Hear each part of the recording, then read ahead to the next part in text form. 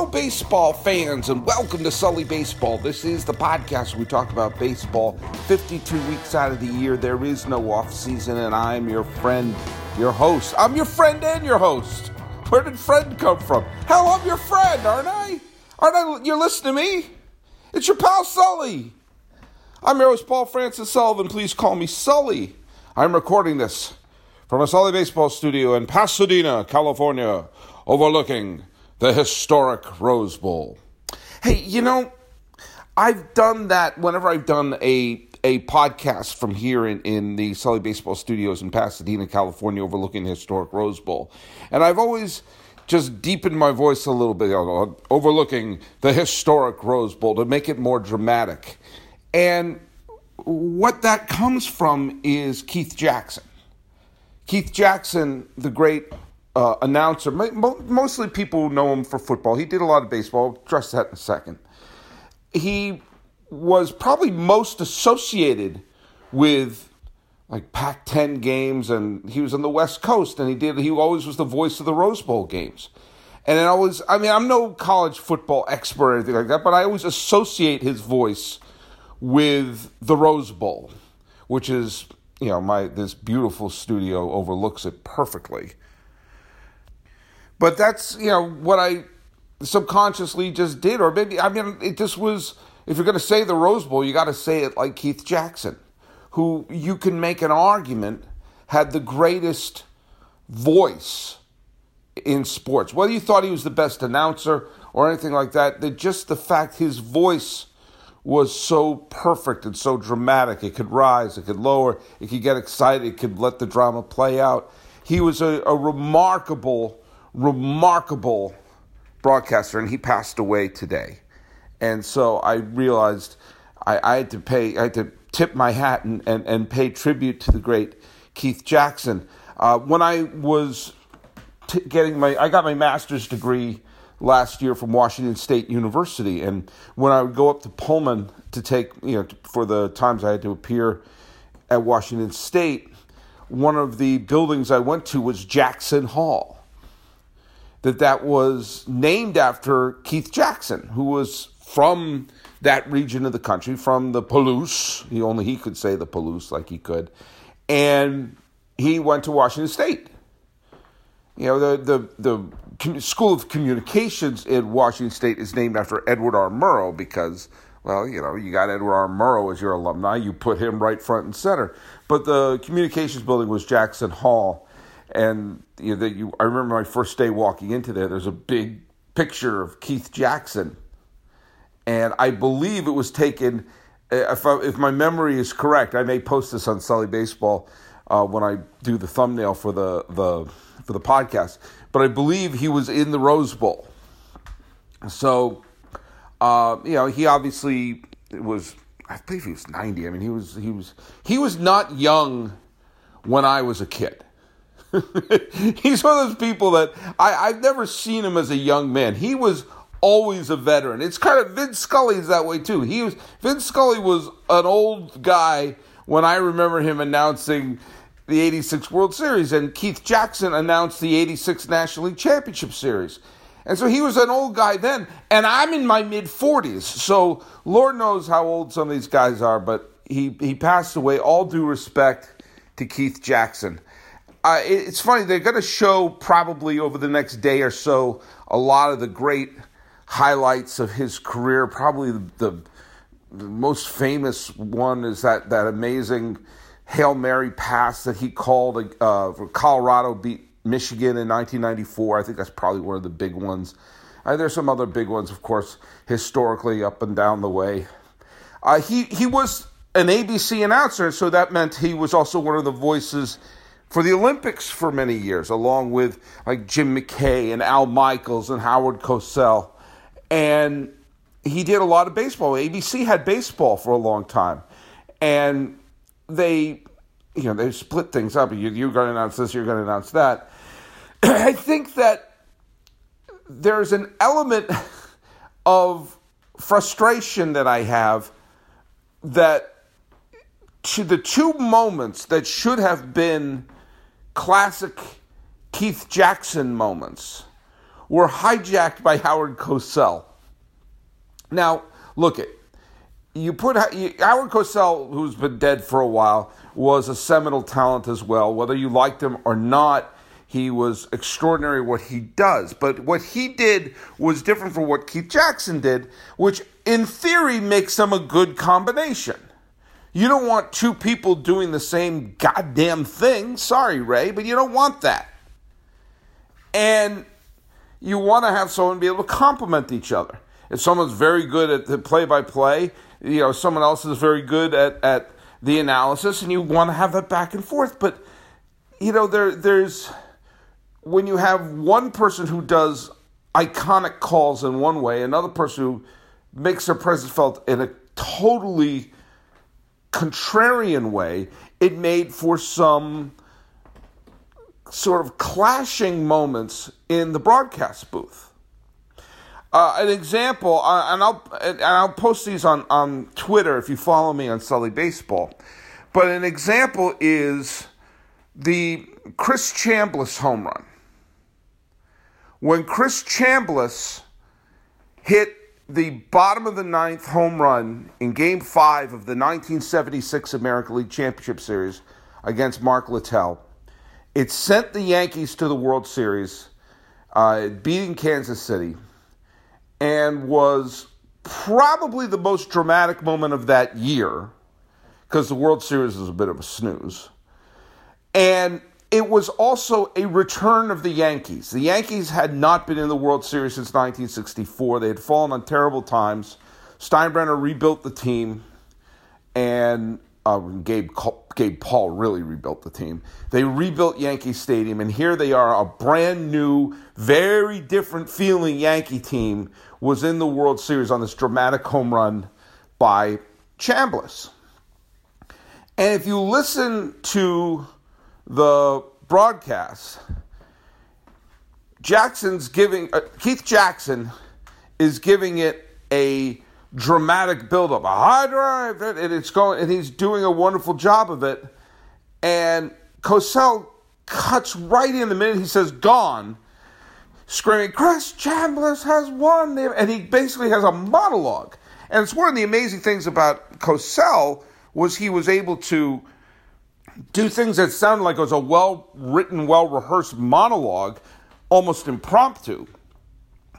But it also stepped right on Keith Jackson's call. And so you have this amazing moment. Jackson was giving it this great dramatic build, and Cosell basically elbows Jackson in the face and says, "Chris Chambliss has won the event." In fact, you know what I'm going to do? I was toying with the idea of doing it. I'm going to just play it right now.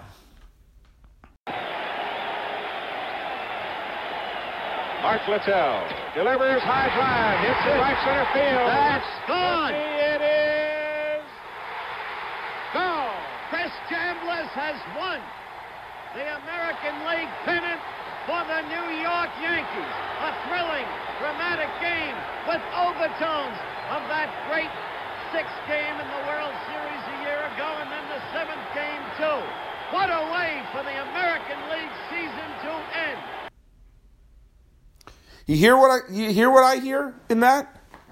You heard Jackson, then you heard Cosell burst right into it. And what it meant was there was he boxed him out. He boxed him out.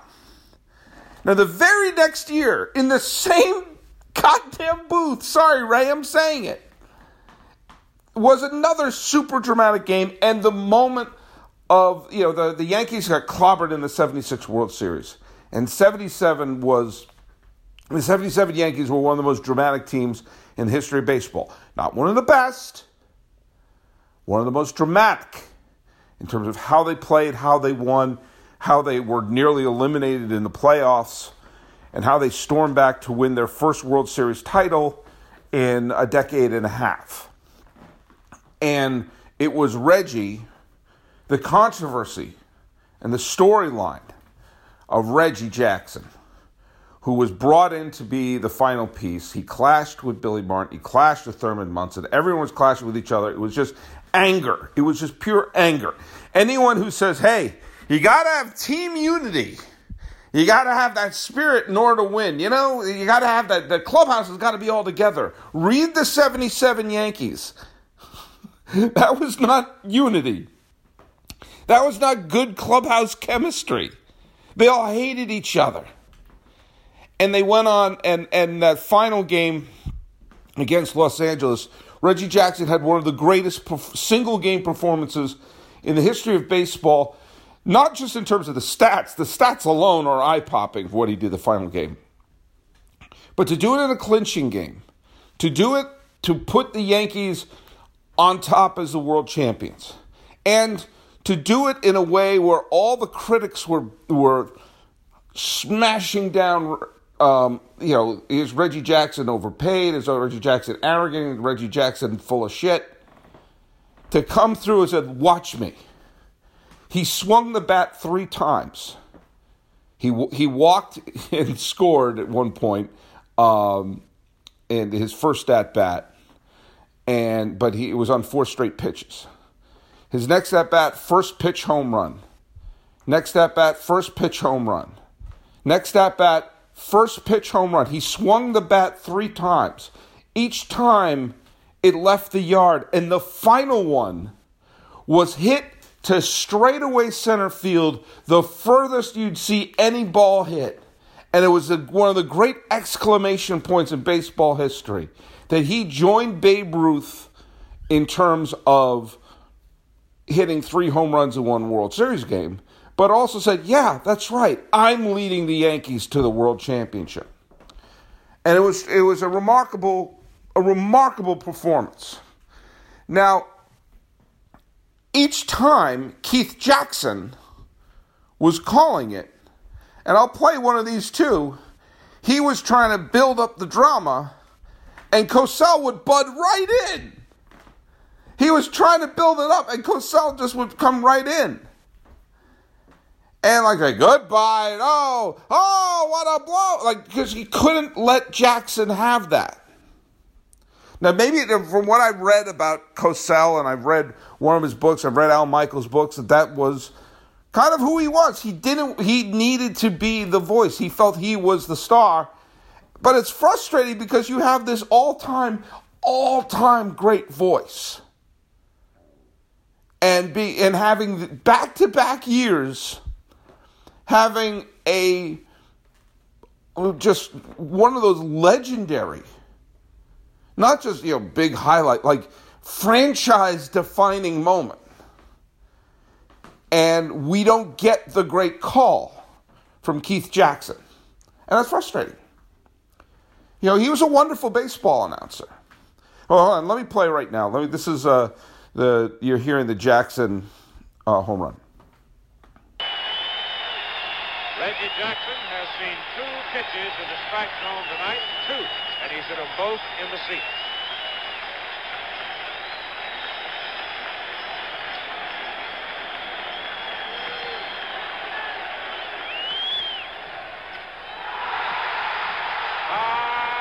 Goodbye. Goodbye. Oh, what a blow. What a way to top it off.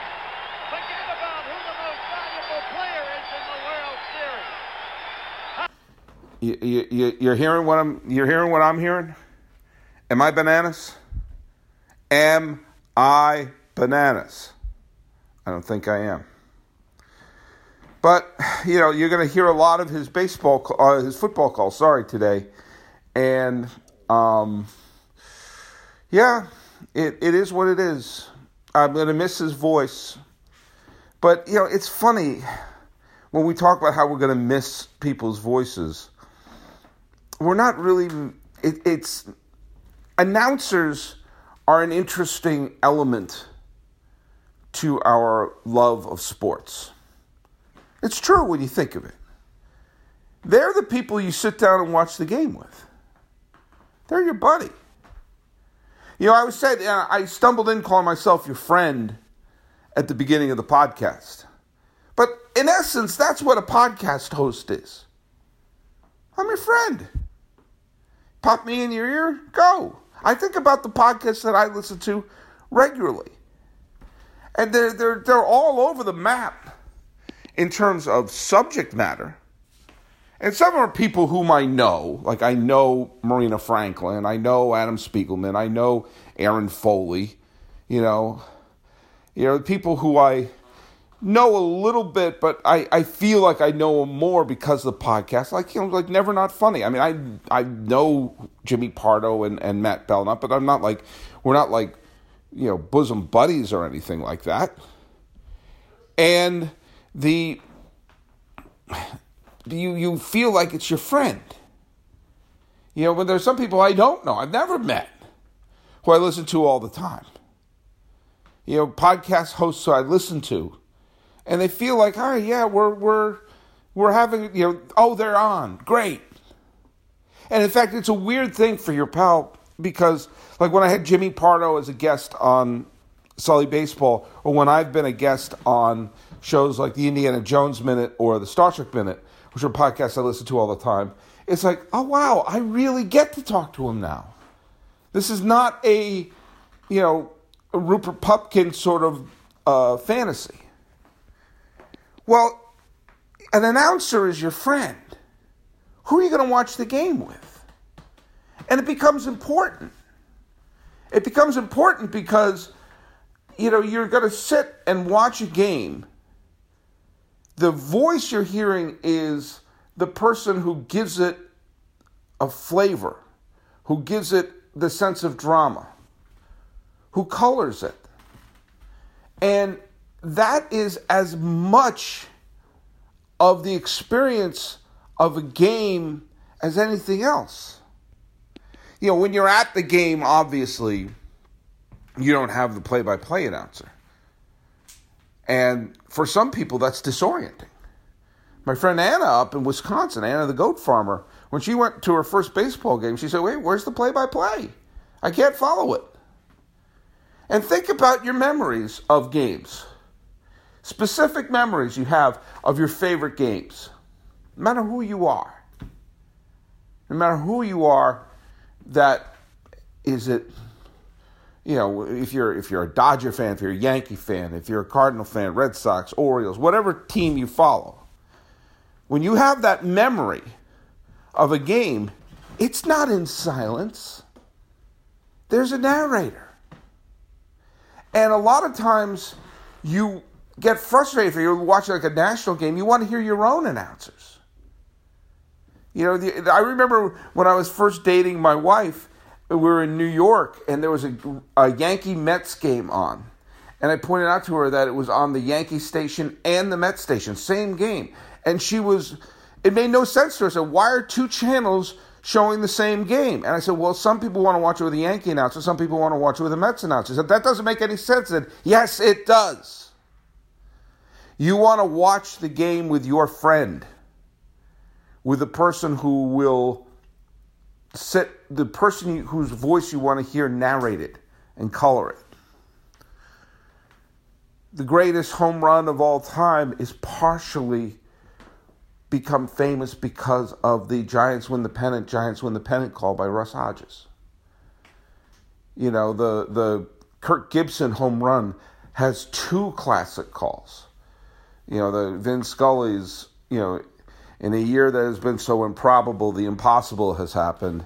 And Jack Buck saying, I don't believe what I just saw. I absolutely believe that one of the reasons why a lot of people are tired of Joe Buck as the announcer of the World Series. It's not that Joe Buck's not a talented announcer. He is absolutely a talented announcer. He's a very talented announcer. It's just he's done every single World Series since the year 2000.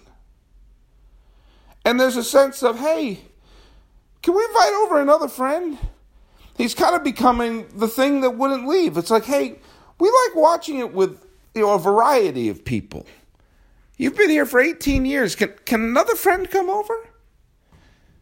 Having them, mixing up who the voices are, which they do in the Super Bowl, because different networks, cover. CBS will do 1 year, ABC will do 1 year, and NBC, Fox, they all, switch off on that. But after a while, you want to share it with different friends. And so when a friend dies, like Keith Jackson. When you say you're going to miss him, well, he hasn't done many games, but you want to hear him narrate something else. In L.A., they were doing it like crazy for Vin Scully. Is Vin Scully the greatest announcer of all time? When people talking about him, you would have thought he was walking on water. I say part of it is, part of it is the fact that he was there for so long. His longevity was so long. And that his being there for all the L.A. Dodger games, he was your friend that you could always count on. That's what announcing is.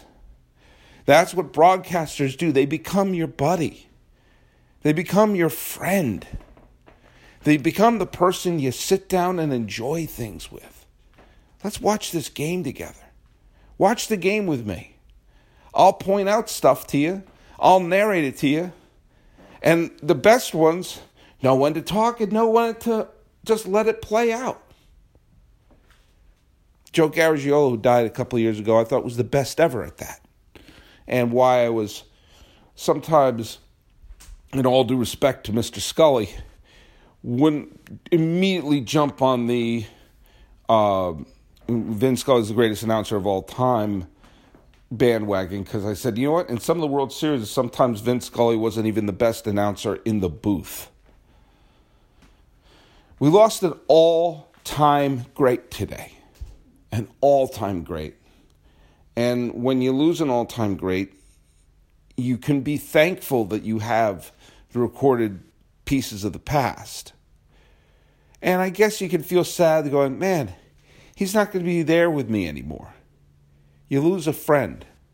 And I think that's different than an athlete retiring. Because when an athlete retires, you can say, well, yeah, they're not going to continue playing into their 50s or 60s. You know that it's the torch passes on. You find new players. You know, as, Jeter retires, Aaron Judge takes his place as the star. Big Papi retires. God, I hope someone else takes his place as a star. But Benintendi and Betts and all of them are there. It's like the new, it follows. But an announcer could be a consistent voice and a consistent friend. And this was one of the best ever. It's such an amazing voice. And I got to tell you, I wish he did more baseball. And I wish for the games that he did, he wasn't always paired with Cosell. But rest in peace, Mr. Jackson. Go Cougs, as a fellow Washington State University alumni. And for all of you, well, I'm going to continue being your friend. It may not be 365 days, but I'm going to do a crap load of these this year. And I'm setting up the video studio because there's going to be more video stuff done. There's going to be more Sunday request stuff done.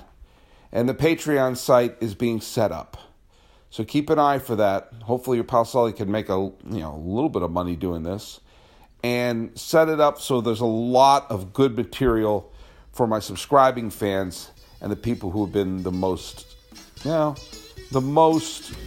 supportive of me through the years. So go to SullyBaseball.com, like me on Facebook, subscribe on iTunes, SoundCloud, YouTube, Twitter, Stitcher, Instagram. I'm everywhere. You can be old school, send me an email at info@SullyBaseball.com. The music is by Ted Thacker and Patrick Kaliski. Rest in peace, Mr. Jackson. You will be in the in memoriam video. This has been the Sully Baseball podcast for the 13th day of January 2018. I'm your host, Paul Francis Sullivan. Please call me Sully.